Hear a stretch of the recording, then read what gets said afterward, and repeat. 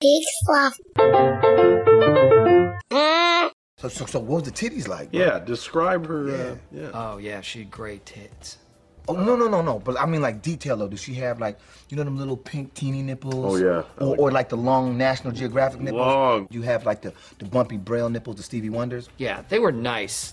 You know, when you grab a woman's breast and you feel it, and it feels like a bag of sand when you're touching it. Bag of sand?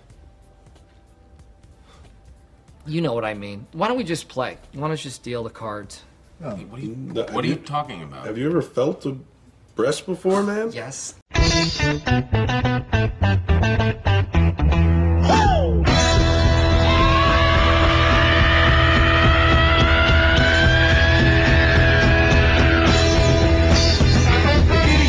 Giddy up, ride that monkey pony.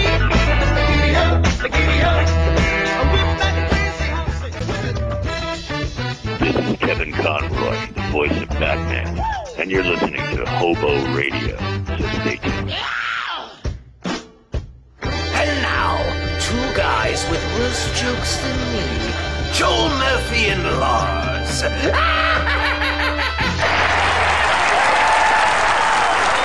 Hello again, I'm Joel Murphy, this is Hobo Radio, and with me, Lars Periwinkle. How are you doing? I'm so glad you said your name. I was like, Joel O'Shaughnessy. I could not remember. It's been a while. So you were just going to go for a generic Irish last name? Generic Irish something or other. Is it That's Joel McGinnis? Joel Shamrock Clover.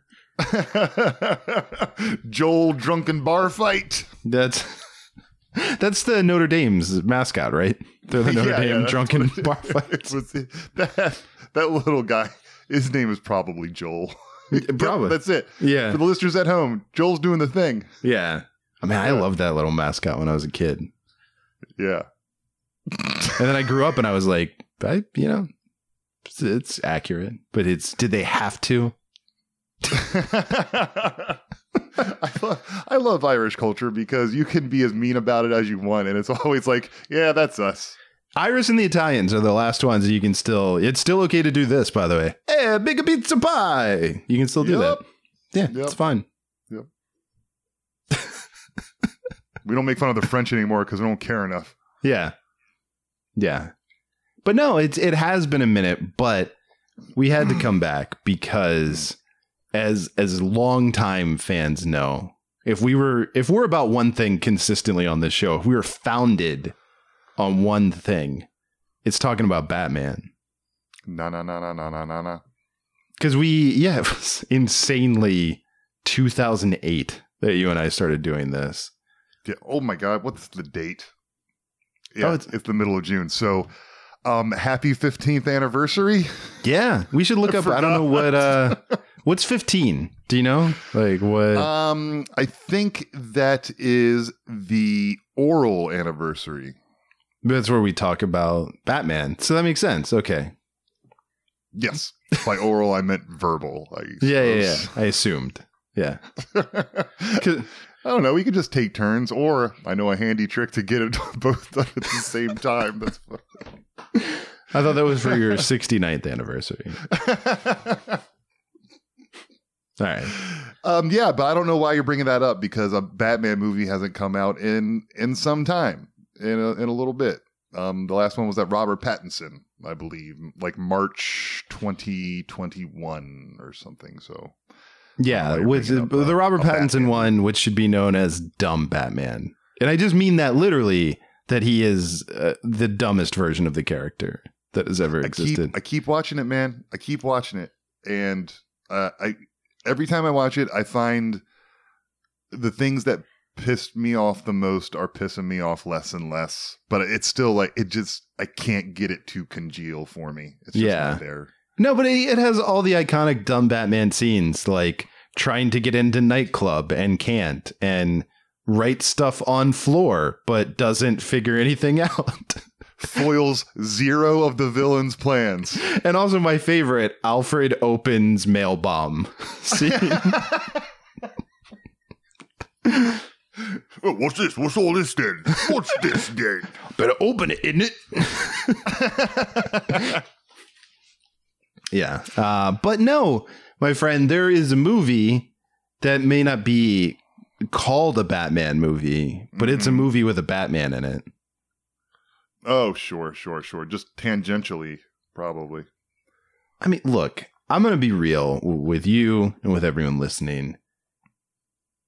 There are a lot of reasons not to see The Flash, and most of them have to do with the star, and that's fair. And also just a lack of trust in DC. But I'm in general pretty like calloused to this era that we live in of endless IP, of like we make 100 Jurassic Parks, we like anything that had any cachet from our childhood.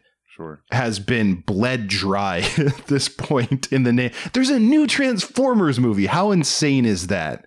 That there's just a Transformers movie out there right now. But anyway, not much has a lot left in it to wring dry. But you put Michael Keaton in a Batman costume, and you play Danny Elfman's score, and you have Keaton say, "I'm Batman," and all logic goes out the window.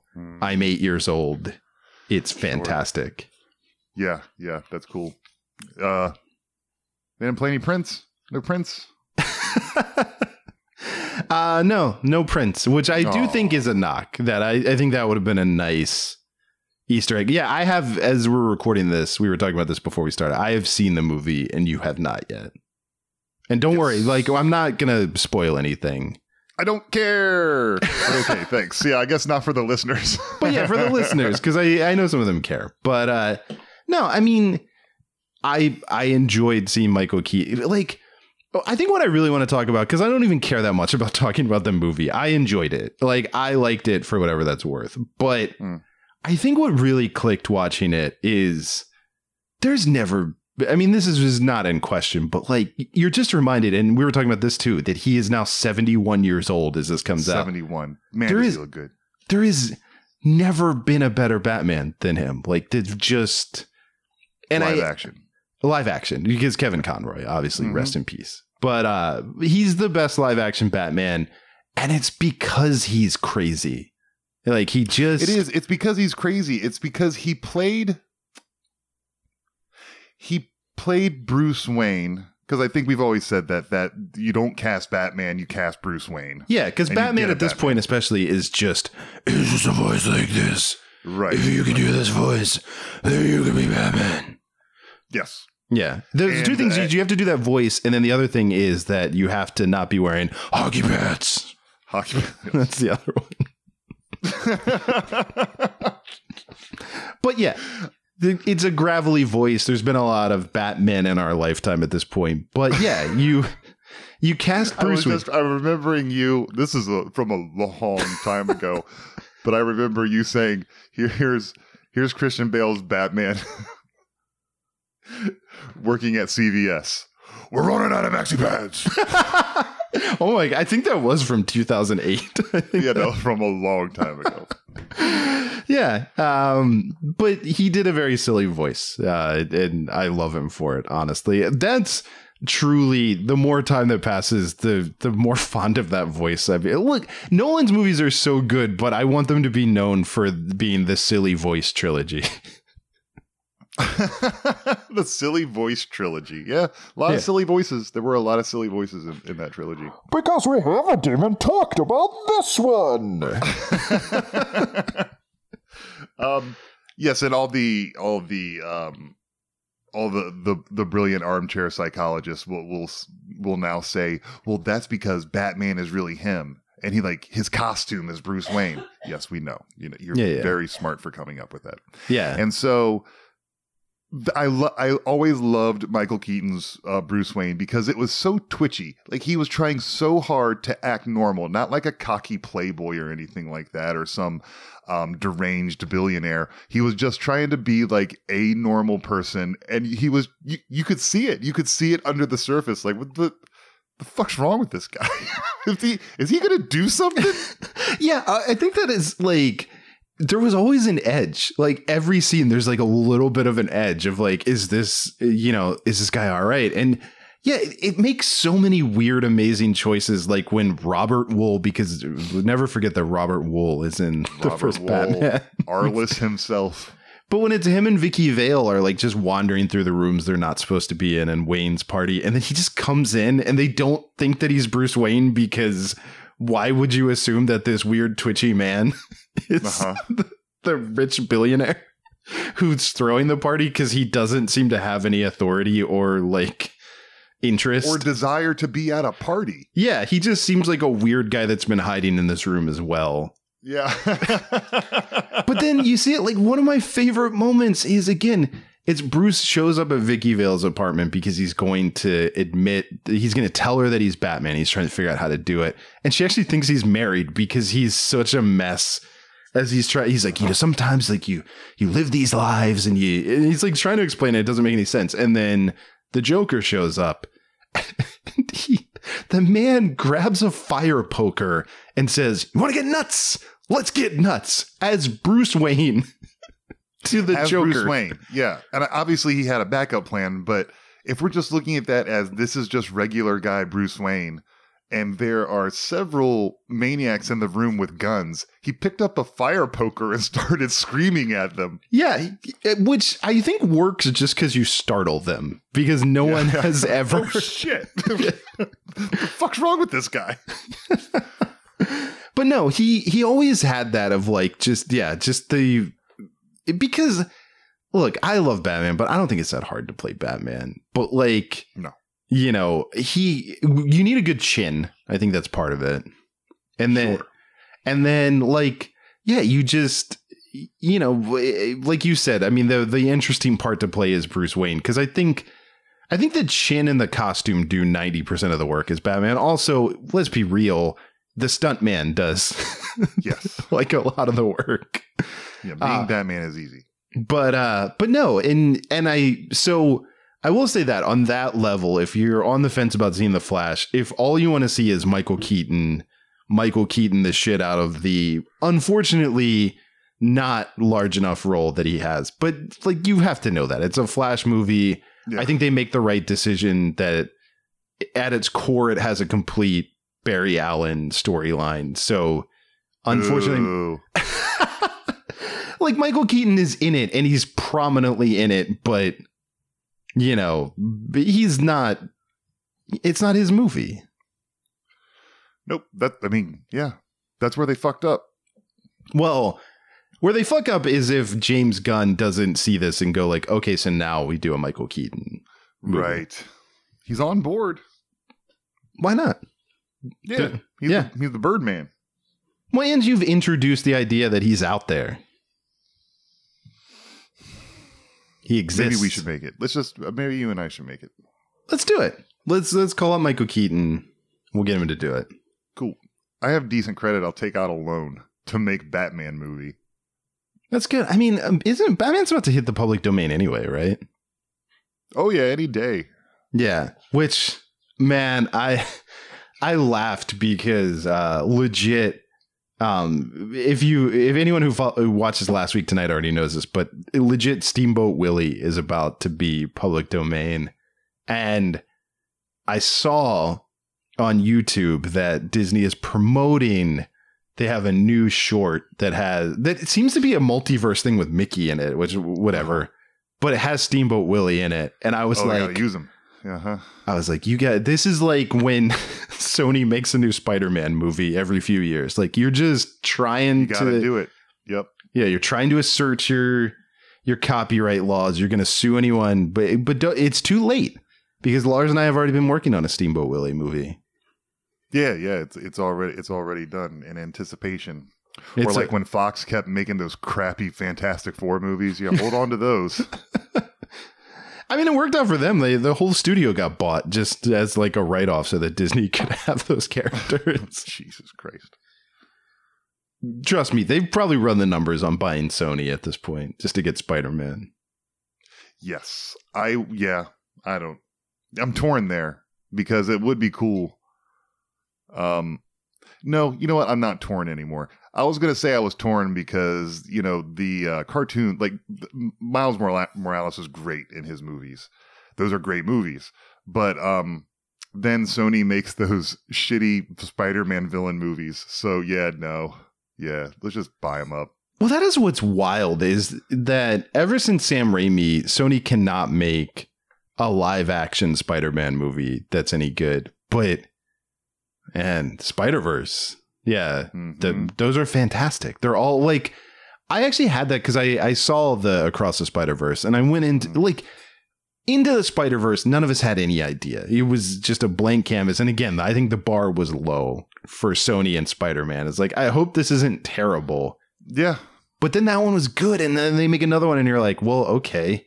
How they gonna lightning doesn't strike twice, right? And then you're like, motherfuckers, this lightning is striking. I think that Lord and Miller are ridiculously talented, and I always did end up thinking about the fact that they were supposed to make that Han Solo movie and got fired so that Ron Howard could finish it. Yeah. But apparently it's still better than Rogue One. The fuck out of here. Also, no, I'm not taking the bait. I'm not talking to you about Rogue One. We've had enough. Also, like, it's hard to think of a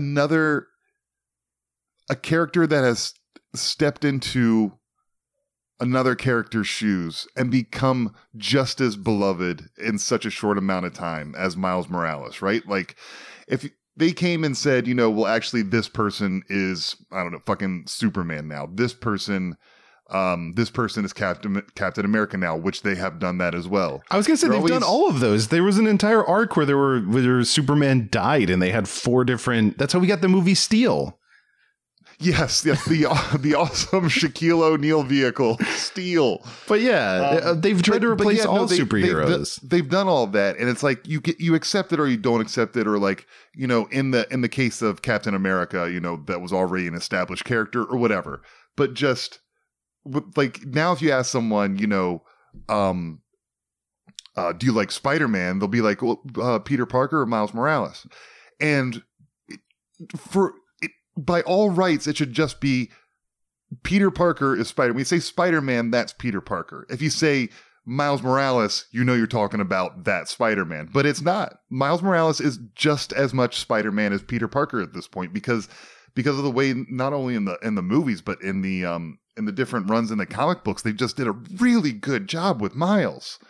Yeah, you just accept him. You just do. You like him. Yeah, which to your point, yeah, it's an impossible task because again, you're dealing with a character, you know, when it's Spider-Man, it's like since the 1960s. If you're talking about Superman or Batman, you're going back to the 30s. Like these characters with long history that have, you know, this iconic status, and Spider-Man being one of, before the MCU, before all these movies, Spider-Man was always in that top 5 of like most recognizable superheroes of all time. And most definitely, yeah, to create a new one and to have us all love Miles and to just, completely nail the character, to make him interesting, to make him feel different from Peter Parker, but understand what makes Spider-Man Spider-Man. So it's like, he's not the same character, but he's also a genius with a really, you know, like stressful personal life that never quite works out and is always suffering because of being Spider-Man. And that's it, right? Like, by all rights, this should be the one. Peter Parker should be the one that's the most irreplaceable because he was us. He wasn't, you know, he wasn't a hayseed from another planet or, you know, a deranged billionaire or an alcoholic weapons manufacturer or an American flag that punches people. None of that. He was just us. He was this Dorcas who couldn't get his life together, but also he was Spider-Man. And so you would think he's the one that's going to be more precious than any of them. And I think he was. And I think that's a real testament to how well taken care of Miles Morales was as a character from the beginning. It's really great. Yeah. No, I mean, it's, very, like, I think it's unprecedented. I can't think of another example of a character that's been that accepted so quickly. No, I really can't. Yeah, those movies are great. But man, it is wild. I don't know, like that we're just in the era of multiverses. Like that it's all over the damn place. All over the place. Sorry, I had a hiccup. Yeah, like just I never thought we'd reach a saturation point with multiverses, but we might have hit it. Which is funny too, because again, being a nerd who read comics like as a kid, this stuff is nothing new, but it's weird that it is probably at the height that it will ever be in popular culture, where people are just like, oh, another multiverse movie. And it's funny because you watch The Flash and they have to explain in The Flash how a multiverse works to those characters, and they all do. But it's like, yeah, we all know at this point. Like, at this point, yeah. If we bought a ticket, then we already know what the hell it is. But yes, and I think we know it because we grew up reading comic books, and it was kind of more often than not, I'm painting with broad strokes here. It was a shortcut. It was just, we need to get out of this story, or we need to get into another one. We kind of want to introduce this brand new element or world, and we don't know how to get there. Multiverse something or other, and then everyone makes the jack off motion with their hands, and then they just write that thing, and it's good or it's not. And yeah, but like as soon as the movies fell into that, it's just, oh, we can do anything now. So just do that, and then just say multiverse. Yeah. Yeah. Many a soft reboot has happened in comics because of multiverses. Yeah. Oh, look, a new episode or a new issue 1. Great. There we go. It's always the move. Wait, we had an old 52. What the hell? Oh, the new 52. That one worked. That was because we all still follow it. That obviously was the solution. Oh, totally. Yeah. I'm still fucking ankle deep in Batgirl. Anyway, I obviously could talk about Batman all day, but we got to talk about the hottest, most controversial show of the summer. Look, you told me about this show 2 minutes before we started recording, so I was looking stuff up. I don't know what the fuck this is. Yeah. I told you that I wanted to talk about this, and I said I want to talk about The Idol, and you said, "What is The Idol?" And I was like, I knew it was going to be good. I knew we were in good hands with this because I can tell you it looks and sounds insufferable. Yeah. So if you're like Lars and you're not familiar, it is the new show. As soon as Succession ended, this is the new Max show.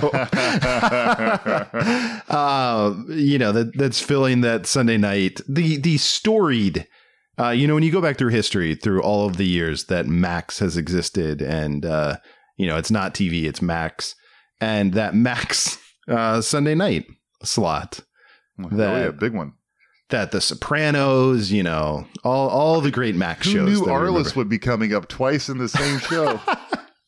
But yeah, so the show The Idol, it stars Lily Rose Depp, and it stars Abel the Weekend Tesfaye, and it's both he not just stars in it, he co-created it with Sam Levinson, famous nepo baby / creator of Euphoria, and it's a show that was delayed in its release because of controversy / reboot / behind the scenes drama.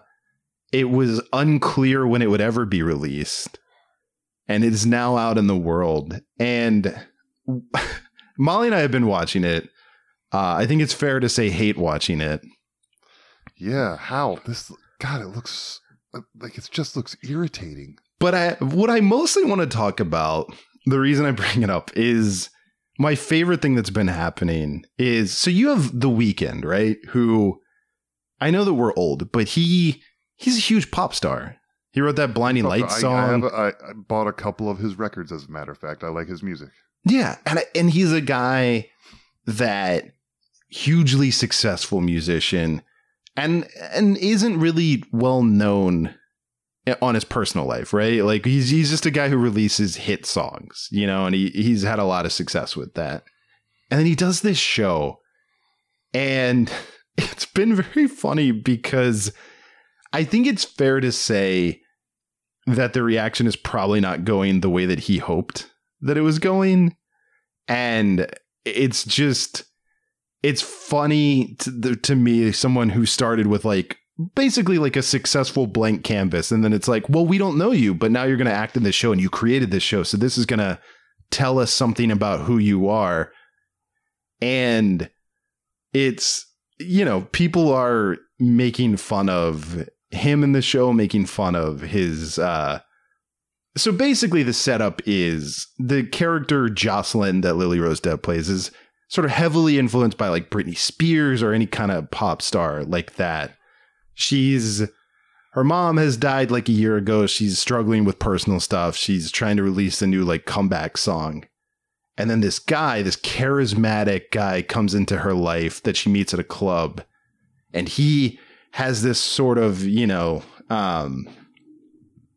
like this hold on her that she's so immediately attracted to him that he begins manipulating her and controlling her career, you know, and like influencing the music that she releases. And he, of course, plays this character who comes into her life. But the thing is, like, he does not come across, I think, how he probably envisioned himself coming across in the show of like, I'm cool, sexy guy. I'm cool, sexy, dangerous guy. Oh, boy. And I have a clip for you, Lars, and then we're going to talk about it because... Okay, let's do this. Okay, so I'm going to warn everyone. I'm about to play a clip from the show. It is a sexually explicit show. It's a sexually explicit clip. So I'm warning you on that level, but I'm also just warning you that this is embarrassing that you're going to be listening to this. And so, like, you know, if you're like somewhere public and you want people to like know that you're hearing. What are we about to listen to on our anniversary, Joel? It's a clip of The Weeknd being sexy. Okay, let's hear it. This is a sexy scene from episode 2 of The Idol, where he and Jocelyn are in the bedroom, and he's doing some sexy talk to her to tell her. He's literally sitting in a chair like a cool teacher. You know, he's got like the backwards chair. He's sitting there watching her. She's in bed, and he's going to tell her all the sexy things. All the sexy things. Okay, everyone, we're about to listen to a Canadian bisexual. It's going to be weird. Oh, yeah, just like that, baby. What? Yeah. I wish you could see what I'm looking at right now. How beautiful you look. You look like a dream. Just do it. Shut up. Imagine my tongue on your pussy.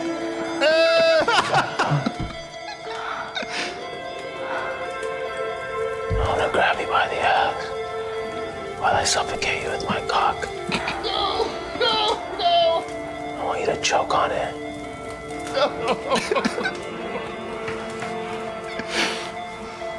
Oh, yeah, just like that, baby. Turn around for me, baby. You gonna make me come over there, baby. You gonna make me act the fool. Yeah. Bend down for me. Yeah. Jesus Christ. Yeah. Oh, yeah, just like that, baby. Yeah.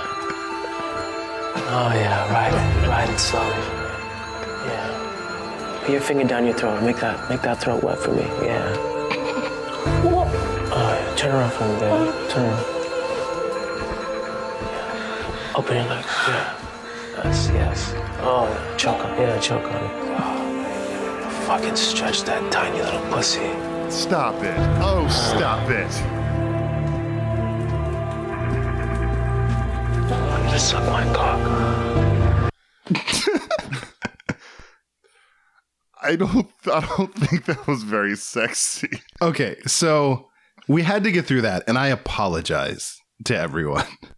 But yes, if in case you couldn't hear it on the microphone, my wife did come in here and ask me if I was okay.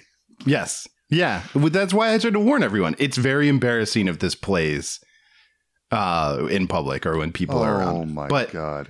No, I felt like people, especially because it's audio, it's an audio medium. So I actually think it's the perfect medium to really experience what his performance is giving all of us. But I wanted to bring it up to say GQ had 2 articles that I truly love that came out of this. The first is The Idol just gave us the worst sex scene in history, written by Lucy Ford, which the whole thing, I highly recommend reading her entire thing. It cracked me up. But it's just, this I think is a good breakdown of this scene and the show. That the episode's climactic scene, metaphorically speaking, of course, because no one comes in this show, ends post-coital with Depp topless and Tesfaye still buttoned up to the neck, is all the proof that Levinson and Tesfaye are simply just 2 children in a trench coat. To them, sex is as follows. A woman gets turned on because a man exists. Then something messy and weird happens in the middle. We won't say it is, but trust us, we've definitely had sex before. And finally, when it's over, she lets them know that it was the best time she's ever had. Yeah. Yeah, I think this headline might say it all. This is from movieweb.com. HBO's The Idol blasted for mocking intimacy coordinators. Quote, I felt betrayed. Yeah, I mean, there's all sorts of things with the show. In the first episode, they lock an intimacy coordinator in a bathroom because the intimacy coordinator is ruining the vibe of a photo shoot. Jesus Christ. Why did you let me know that this exists? Because... And why did you just play me that piece of audio contraception? Because I just think it's very funny that people wrote this, like he wrote it and stars in it and performs in it. And to me, I think his performance is up there with all the greats, with Paul T. Goldman, if people watch that show, with Larry David when he's being sexy, Curb Your Enthusiasm, with, The Room with Tommy Wiseau's acting, just all of the people who have had too much control over every aspect. There comes a point, right? Like when you're hanging out with your buddies, and for some reason, and look, don't ask me to explain it because it happens. Someone simulates jerking off. We all eventually simulate jerking off for one reason or another. A long enough timeline. And you come to realize after a while, I guess we're just seeing how he does it. That's how my friend jerks off. I just witnessed it. You know? Yeah. So that's what you're showing us. The Weeknd is you're just a verbal prophylactic. Well, this is what I love, right? So all of this came out, and then GQ, God bless them, because they're doing the real work here, followed up and they interviewed him about the episode after their own publication ran it just gave us the worst sex scene in history. Then they went and talked to him about it. But the interviewer asks this question. They say, but how are we supposed to view that? Like at one point in the series, the characters are watching Basic Instinct. So it comes across as a nod to your influences, that maybe you're trying to recapture that feeling of eroticism in cinema. But to hear you describe it now, we're not supposed to find that scene in episode 2 overtly sexy. And he says, no, there's nothing sexy about it. When we use Basic Instinct as a reference, we're using Verhoeven. Verhoeven is the king of 90s satire thriller. Yes, there's moments of sexy in his films, but there are other moments that are very cheesy and hilarious. However you are feeling watching that scene, whether it's discomfort or you feel gross or you feel embarrassed for the characters, it's all those emotions adding up to this guy is in way over his head. This situation is one where he's not supposed to be here. So he's now backpedaling. Yeah. Oh, sure. I mean, that's exactly what Trump said when he told everyone to drink bleach. He goes, I was being sarcastic. Well, yeah. The fuck you were, man. No, that's how you do it. Oh boy, that is really embarrassing. He just would not shut up. It was that wasn't like a supercut of him talking. No, that that's was literally real time. just all in a row. He just keeps on saying stupid, gross stuff. No, that clip is 1.5 minutes long. I edited it down because this scene goes longer than that. But that is a completely unedited 1.5 minutes of the show. I can't even call it gross. Gross would intimate that it was like it might be, salacious, but it's not salacious at all. It's just a man like kind of talk whispering stupid things, very stupid things. It's like someone having sex for the first time and they only know sex from porn. So they're like, that this is how people have sex, right? Well, it's like, I mean, to your point, yeah, what you were saying before too, of like, I think this show is how The Weeknd finds out that he's bad at sex. Like, I think he's learning it. I think we're there. Yep. Which, I'm by the looking way, at this cast list and I'm like, oh no, why you, Dan Levy, what are you doing? Jane Addams, Elizabeth Berkley, that makes sense. Hank Azaria, come on. Hank Azaria, who's been one of the highlights too. Like him and Jane Addams have been awesome. Both, like, I think they're both good in the show. And Eli Roth as Andrew Finkelstein. I'm sure that's a very nuanced performance from Eli Roth. So far, to my knowledge, he's only shown up once, and he had trouble getting through a security gate because they didn't know who he was. His character. By the way, I do want to share. It looks like they're here. Here's what it looks like is going to happen: is that HBO is going to cancel this series before the last episode even airs, and they're going to say it was a limited series and it was meant to always be a limited series.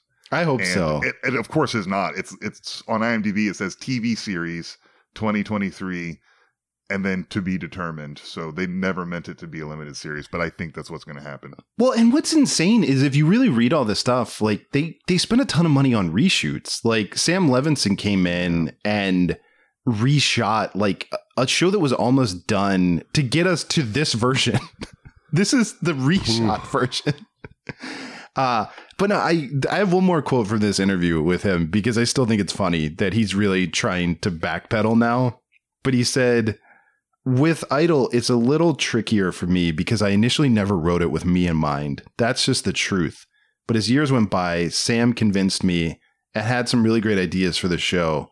And I got to a place where the only way I could play this role was if it was something completely different from who I am.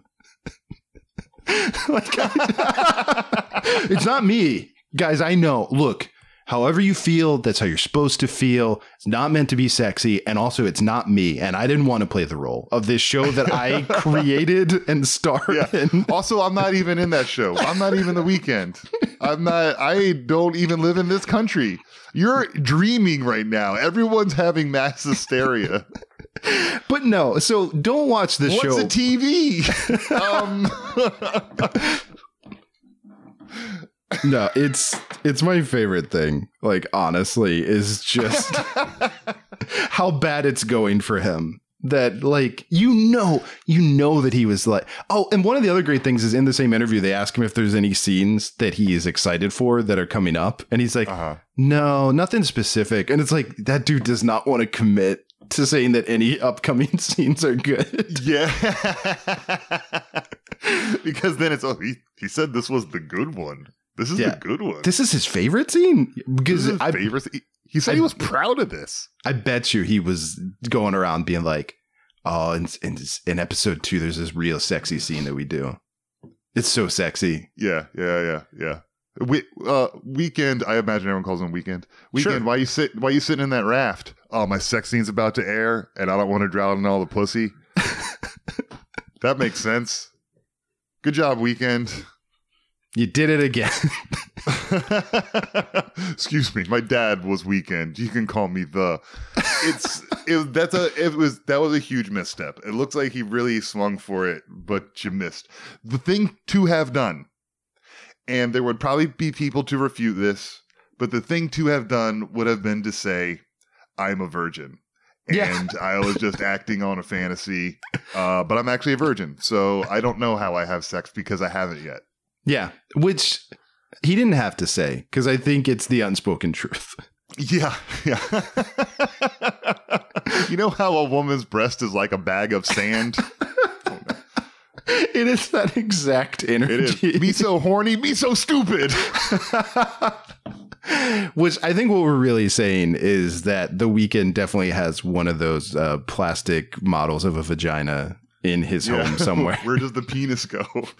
Oh man, what a great movie. Yeah.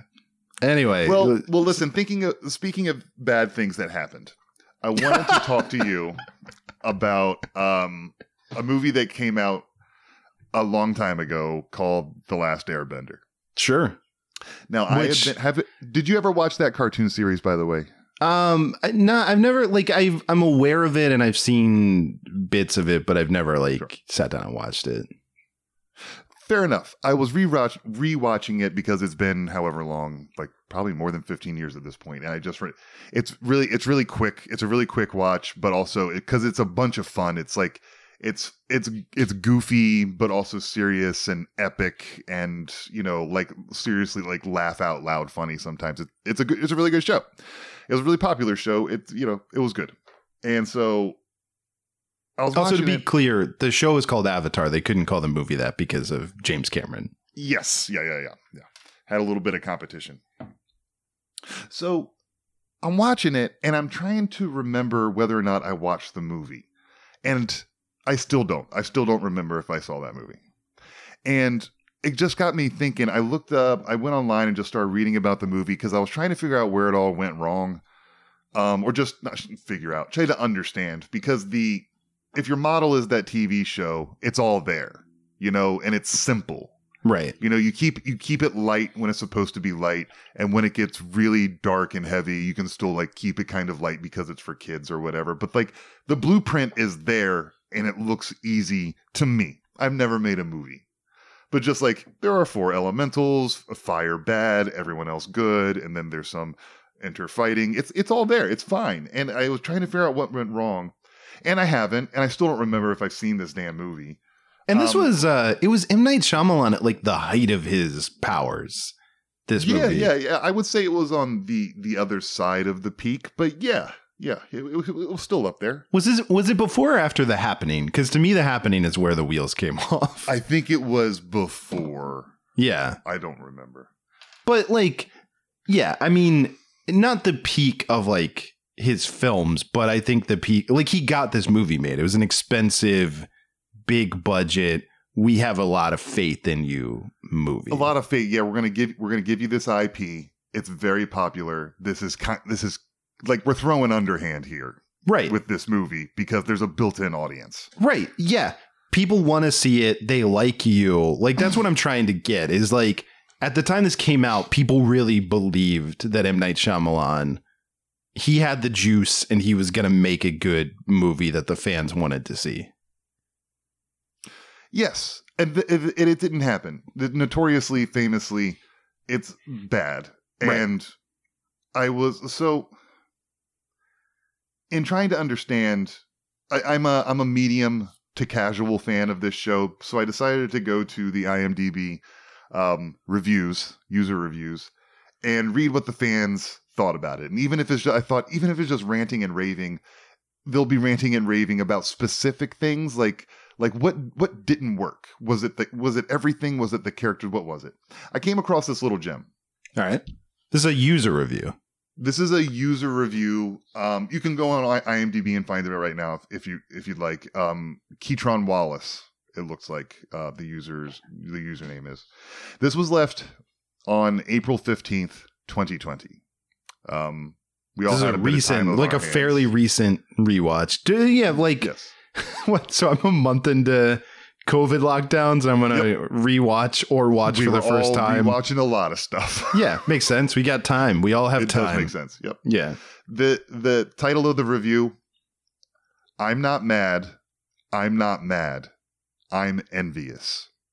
Ooh, I thought it was going to be I'm disappointed. I thought it was going right. And when it wasn't, well, I'm going to read this one. It's just a quick paragraph, but I'm going to read it to you now.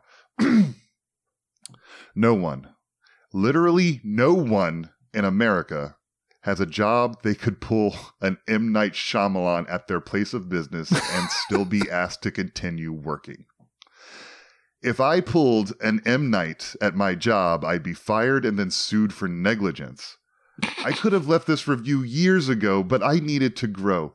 I needed to experience the world in all its ambiguity. I wanted to come back to this movie a changed man, a more mature man with a new perspective. I am changed. I have a wife. I have a beautiful baby girl. I hate this movie. I would trade it all to be M. Night Shyamalan.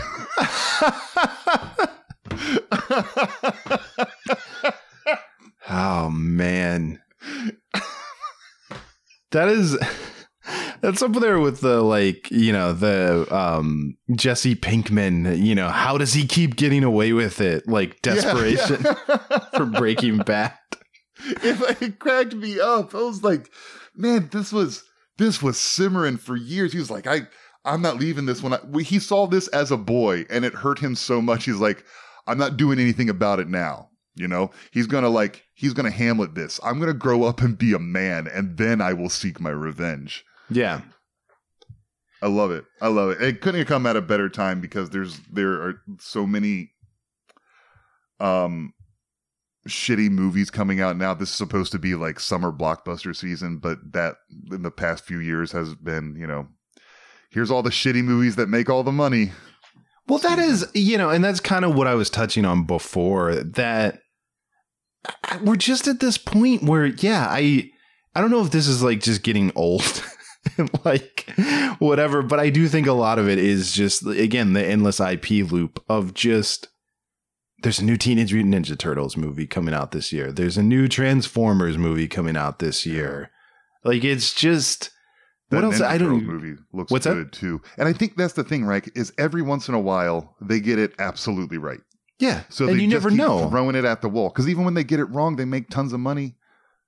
Well, yeah, I mean, all this stuff has a built-in, and it's such a global box office now that, you know, from what I understand, the Michael Bay Transformers movies always stayed afloat because they were pretty easy to watch without, you didn't need to know English. Like, the dialogue didn't matter, so they translated well. They destroy in China. China loves those Transformers movies. But, like, yeah, it's just a strange thing where it's like, I don't know, I guess it is like, you know, too much of a good thing, you know, of you would assume if you had told me when I was a kid, as an adult, like, oh, you'd get so many. Like, again, I mean, Batman to me was always something special. And every time we got a Batman movie, it meant so much to me of like, oh my God, there's a new Batman movie. It's like it did hit a point where like, oh, they're going to keep making these. They're never going to stop. And Star Wars, I mean, the core of this show when we started was talking about Batman and Star Wars. Yeah. And if you told me that with both of them, I'd hit a point where it's like, oh, okay, can we like... ease up. Yo, you let up off the gas a little bit. Can I breathe for a second? Yeah, where it's like, Batman still kind of has my heart, but with Star Wars, I'm really picking and choosing at this point. Like, fair enough. Yeah, look, I still have to remind myself that, you know, I was born in 1982. The Empire Strikes Back came out in 1983. I grew up loving Star Wars with no new Star Wars. There were some novels that for the most part I was too young to read or be interested in reading, and a few comic books, but that's it. But there was nothing until 1999, and then that's what we got. Right. You know, it was nothing. And like for you, I mean, until you were what, 8, 9 years old, there was no Batman. Even the comic books weren't good in the 80s. Right. There was. Yeah, when I was a kid, I mean, you could watch reruns of the Adam West Batman. And yeah, there were, I read the comics, and I guess the Nightfall series was in the 80s, right? What, 88? No, that was I think that was, I want to say it was 91. Like it was either, like it was early 90s, the Nightfall. But yeah, like Dennis O'Neil was a great editor for Batman, and he did some really great stuff that started like in the late 80s. But yeah, I mean, the idea, like the Keaton Batman was a really exciting thing, and it's insane to think about now, but it was, you know, sort of a question of like, well, we had these 70s Superman movies that did well, but like, I don't know, will people watch a Batman movie? Like, is there an interest in it? And now, you know, obviously every superhero with even a moderate amount of like a following can get a standalone movie. You know, the Suicide Squad had got 2 movies and they were a pretty niche, you know, comic book until they got the films. Yeah, it was a barren wasteland. You know, that Spider-Man 2 came out and we all collectively shit our pants because, look, that first one was okay, and I know it did well, but this is a Spider-Man movie. They actually made Spider-Man. And then, you know, Spider-Man movies keep coming out. It was more of a threat than anything else. We're making a new Spider-Man. Oh, no. Oh, no. I try to remind myself sometimes that seeing the first Sam Raimi Spider-Man in the theater and watching Spider-Man just swing through New York City was mind-blowing at the time. Like, oh, that's what it looks like. That, like, it's so weird now because there's been so many movies and there's video games and you can swing through the city now. Like, yeah. But like, it was, you know, like just so dynamic. And I think that's one of the best things that Raimi captured was just that joy of swinging through the city. And you had never seen it before. No, and it looked real. You know, obviously intellectually knowing it's not real, but it looks real, and that's a lot of fun. Yeah. But yeah, it's a strange time to be in now where, I mean, like Oppenheimer, to me is the only big movie coming out this summer that isn't, I mean, I guess you could argue that the atomic bomb is IP, but well,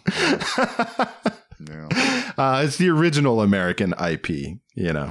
But you know what I mean? I cannot help it. Anytime someone says the name of that movie, I go in my head, Oppenheimer style. It's a curse. But like, you know what I mean? It's not based on comics. It's not based on a pre-existing movie. It's not a remake. It's a new movie from Christopher Nolan. Mm-hmm.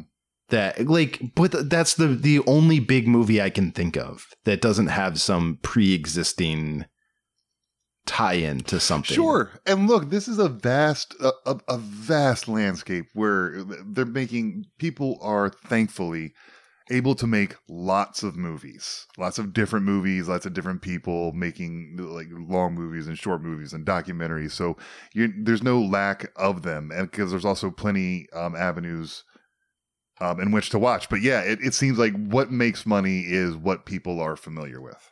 Well, you know, I don't even know if that's true. It's just because Everything Everywhere All at Once was a huge success and that was original. It's just, I mean, like a huge success in which way though, right? Because it didn't even get a wide release in the theaters. It did eventually. I mean, it over time got that time, sure. But it had to build to that. I mean, like, look, I'm with you. I completely agree. And it was successful. It made money. It also won awards. It got a lot of recognition. Absolutely. It didn't break, $1.5 billion worldwide. And that's how success is measured, is we made a bunch of money off this thing. Well, the problem is, like everything in America, there's no middle class anymore. There's no mid-tier budget movie. There are blockbusters and there are, I'm doing air quotes for the phrase independent movies because those are just like low budget prestige films that studios make. But there's no mid-budget movie anymore except at A24, who made Everything Everywhere All at Once. Mm-hmm. They make those kind of movies, but A24 makes those movies. But which is why they are my favorite studio these days. Of like, I will give them a chance on anything because they do really creative stuff. But yeah, I mean, like all the big studios, they make things that are very expensive to make that have to have some kind of guaranteed return on investment. Yeah. And now we're down to the nitty gritty. This always happens in every episode. It is just because they have to grow every quarter. They have to have profit every single quarter from now until the end of time, which is totally sustainable. Sure. Yeah. Capitalism seems super sustainable. Like it seems like it's very, very much so. You know what my least favorite trend is? I'll leave it here. Of like this year's big trend that is super annoying to me is that we've just reached this point where we're now just making movies about people who made products. So like, there was a Tetris movie this year. Yep. There was a movie about the white guys who made Air Jordans. Yep. And there's now a movie about the guy who made Flaming Hot Cheetos. Flaming Hot Cheetos. Those are 3 movies released this year about people who made successful products. Oh, I didn't even mention the BlackBerry one. I was just about to say, and the BlackBerry movie. Yep. So 4 movies this year about people who made products. Yeah, people who made products. Look, we made a thing. We made money off a thing. Michael Jordan isn't even in that damn movie. No. Like, Michael Jordan the man or Michael Jordan the character. That's the dumbest one, right? That movie's got to be the dumbest of the 4 of them. People seem to like it. I don't know. I'll wait. I don't usually pay money to go watch people like sit and talk quietly with one another. So I'll just. It also, that movie has my least favorite device in any film, where it does the thing in the trailer. I guess you can call this dramatic irony, but that feels generous. But the moment where this is the version in this movie, but there's a lot of versions of this in a lot of movies where it's Ben Affleck's character is talking to someone and he's like, "What do you call it?" And the guy goes, "The Air Jordan." And then he makes like a sour face and is like, "Ugh." You're like, that's a bad name. Because we know. We know what a good name it is because it's such a successful product. But it's like they do that in like every 5th superhero movie where it's like, "What's your superhero name?" "Well, I'm Green Lantern." And it's like, that's a dumb name. You know, it's just like this very forced wink at the audience that I truly despise. Yeah, that does. It's embarrassing for everyone who does that. Mm-hmm. I think if you're going to do it, I want a 10-minute version of it. Like, I think that's the only move. Look, this is why you got to hand it to Weird Al's movie, because that's what it is, nothing but those over the top winks. Right. I want to make song parodies for a living. You should do that. No, but like, you know what I mean? Like, wouldn't that be great if it was just, you had what do you call it? The Air Jordan. And then it's just immediately, "Fuck you, you're fired. Security." And they drag the guy out and they just beat him. And that'd be great. And then the rest of the movie becomes like them trying to get away with that grisly murder.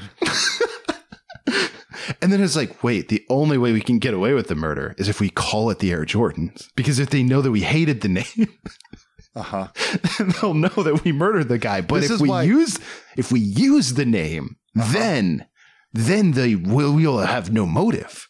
What you're talking about right now is the reason why I don't watch biopics anymore. Oh, they're the worst. It's my least favorite genre. Character, I might, but the music ones, I'm not watching them anymore. I'm not. I kept trying, and I think the last one I watched was Bohemian Rhapsody. I'm like, never again. I'm never doing this again. It's just obnoxious. I do. Bohemian Rhapsody, it does a funny thing, and Straight Outta Compton does it too, which is, it's not enough of a reason to watch these movies, but I do love the movies where the like surviving members of the band who have all the power get to rewrite history in the movie. It's so dumb. Straight Outta Compton was especially guilty of that because everything bad that happened was Eazy-E's fault. Yep. And the rest of those guys did nothing wrong. They were just rascals who were experiencing success. Right. Yeah, it does that. But then Bohemian Rhapsody is hilarious because it's like pretend Freddie Mercury is like, "Hey, rest of the band, I just want you to know that you are an equal part of this success to me, Freddie Mercury. We're all responsible for this music being so good." I'm saying that. Whether we all stay alive or one of us dies, we are all in this together. You are just as important as Freddie Mercury to this band. And I should know, I'm Freddie Mercury. And if I am dead in the future, well, then I can't say that this never happened. This is the only account that we have of this. You know what else happens in that movie is they have to, here was an irritating scene. You got Mike Myers as a studio producer doing a bad accent. Mike Myers thinks his British accent is so good. It is not. And it's as good as mine, for instance. They keep giving him parts. Yep. Yeah. So he's arguing with them that they, like, best friend You're My Best Friend should be the single and not Bohemian Rhapsody, and they have to fight him on it. Again, this really is also a version of what I was just talking about, because the wink at the audience is that real life Mike Myers loves Bohemian Rhapsody. Yeah, he sang it in that movie he's famous for being in. Yeah. And so Shrek. The thing about it is, one, never happened because Bohemian Rhapsody was obviously a hit. Right. They just wanted to release a song that was a little shorter beforehand because Bohemian Rhapsody is kind of a long song. Right. But also, Best Friend was a huge hit. Right. He wouldn't be wrong. They're paying this executive like, you dumbass, it's Bohemian Rhapsody. When, no, he had it right. That is a huge hit. They still play that on the radio. Yeah. They played it on the radio more than Bohemian Rhapsody because it's a shorter song that's easier to listen to, and that's the kind of crap they do in every single one of these fucking movies. But, you know, if it's a musician or an actor or someone who invented a dumb product we all know about, it's always that. It's paint by numbers, and the numbers are dumb. Well, there always has to be the character that believes that it won't work. That's against them, you know. But yeah, I mean, it's always silly. There's now been 2 great parodies of the music biopic. We first got the Dewey Cox, Walk Hard, which nailed it, and then somehow Weird Al came along, and because they kept making them, and nailed it again. And they don't change the format, even though they've been dunked on twice. Yeah, for their dumb format. They just keep on doing it, I guess, because look, Rami Malek won an Oscar for that performance with those silly teeth. So never forget that we could have had Sacha Baron Cohen play Freddie Mercury. That would have been great. That would have been great. I don't know. I wish they could have made that work. I don't know. If I keep on talking about it, it's going to sound like I'm talking shit about specific people. But 1 out of every 8 of these biopics actually work and make money. But even if it works and makes money, it's still pretty stupid to watch. Yes. I couldn't even finish Straight Outta Compton because I thought it was such a hit job on Eazy-E. And they would not take responsibility for any of the fucked up shit they did. But then I thought, well, why would they? They're all wealthy and this movie can't be made without their permission. So yeah. But that scene at the end where Dr. Dre invents headphones is really good. There's a scene in that movie where Ice Cube is at a word processor and he's typing and he goes, "You got knocked the fuck out." Yeah, that's gonna be good. What is that? Did he? Yeah, they're all so dumb. That's why, I mean, go watch Weird, the Al Yankovic story. I think that's what we're all trying to say. Yeah, definitely. And I think that's going to do it for us. That's it. So remember, question everything. Joe Miko Cathalos is a Protestant. Bingo balls. God damn it. Bingo balls. Hobo Radio is a production of HoboTrashCan.com. If you enjoyed the show, please rate or review it on iTunes. Hear more great shows on the Peak Sloth Podcast Network, like this one. In a world where people watch movies, I think I'm going to watch a movie. Sometimes they don't like what they see. I don't like this movie. But sometimes they look for the silver lining. Wait a second. I like this part of this movie. Joel and Andy do that work for you. The Silver Linings Playback. I like this part of this podcast where they tell me the part of the movie I like. Every Monday on the Peak Sloth Podcast Network or wherever you get your podcasts.